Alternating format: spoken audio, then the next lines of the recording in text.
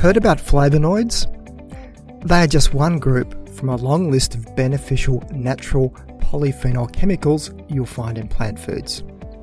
While the chemistry and naming structure can be daunting, there is nothing daunting about the foods that contain lots of these flavonoids.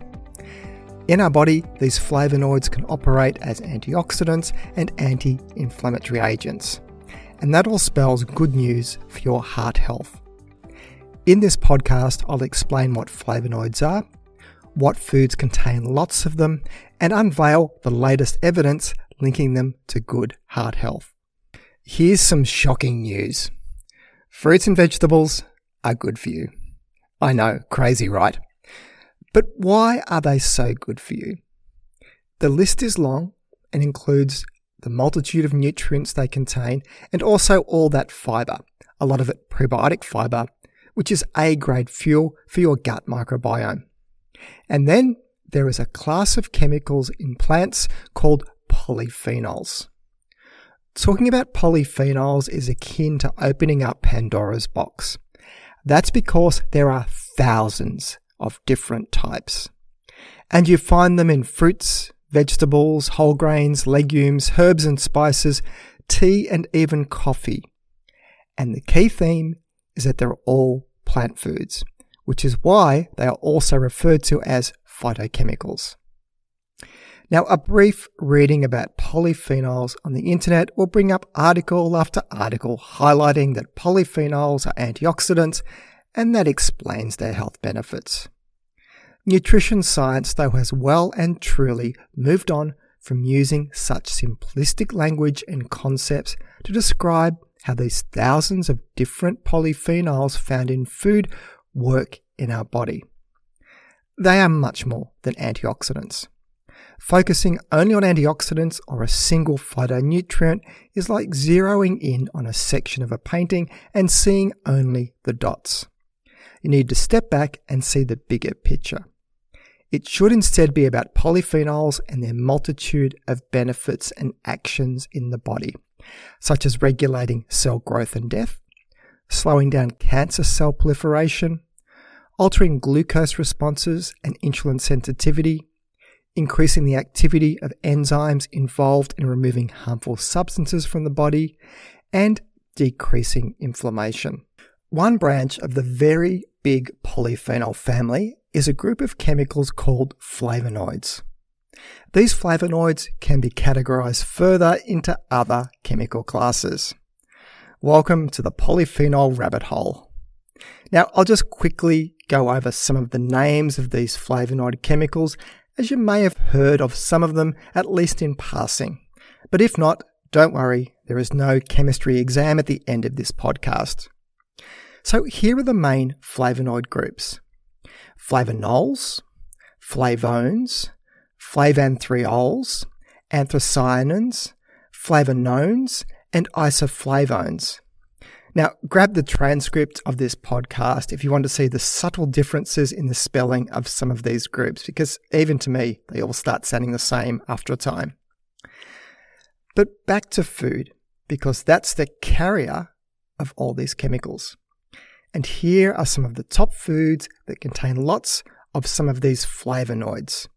You've got berries, red cabbage, onions, kale, soy, parsley, tea, citrus fruits, grapes, and dark chocolate.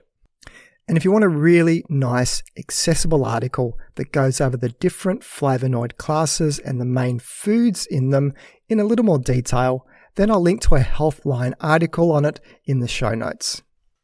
In fact, I've already gone to depth in a previous podcast on one of these flavonoid groups called the anthocyanins. These are what are responsible for putting the blue into blueberries and a bunch of other berries, as well as some of the foods with bright red-orange coloration. So check out podcast episode 81 on anthocyanins for more detail on what they can do for your brain and overall health. But back to the broader flavonoids. Having lots of these in your diet has been linked to a positive influence on the risk of a range of diseases, such as cardiovascular disease, cancer, and even brain decline with aging. Just looking at heart disease, it is already known that diets high in flavonoids are associated with a lower risk of developing a whole multitude of conditions related to the cardiovascular system. But not all flavonoids and the foods that contain them are equal. So there could be some clues in the research as to which ones may be better to focus on for someone at higher risk of heart disease. That was the question posed in a recent systematic review and meta-analyses. All up, 19 prospective observational studies were included that looked at the association between various flavonoid subclasses and the risk of coronary heart disease events, like heart attacks and death. And I'll link to the study in the show notes. And here's the summary of the results. Comparing people who had the least amount of flavonoid classes in their diet to those having the most, it was the anthocyanins and proanthocyanins, and these are your berries, that saw a lower heart disease risk of between 10 and 22% respectively. For flavonols, and these are things like kale and onions, it was a 12% lower risk. And for isoflavones, which you'll find in soy, a 10% lower risk was seen. For all the other classes of flavonoids, there wasn't much of a significant benefit seen. 18 of the 19 studies were considered to be of high quality. That gives some confidence in the findings. And to add to this, there are some very plausible mechanisms to explain the benefits into how flavonoids can reduce the risk of coronary heart disease.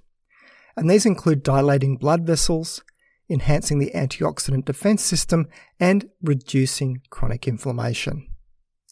Now, of course, all of this research was observational, so none of it can prove that it was the flavonoids that were responsible for the benefit on coronary heart disease. But there are lots of clinical trials using them as supplements that did show improvements in risk factors for heart disease, such as blood pressure, fasting glucose, inflammation, and blood lipids. So that all points in the right direction that these chemicals are having a very real physiologic effect. And because they exist in a complex food matrix, there will likely be additional compounding benefits from all the other nutrients you find in fruits and vegetables. Which is kinda just another way of saying, after all this detailed science, to eat lots of plant foods and not to process ones, as you'll lose some of these beneficial flavonoids. And it is berries, onions, kale, soy, and dark chocolate for the win here for your heart health as far as flavonoids go. So that's it for today's show.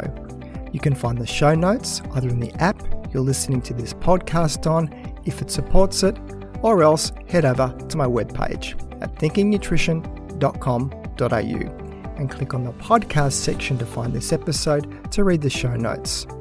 If you find this podcast of value, then please consider sharing it with your friends and colleagues, or maybe even leave a review.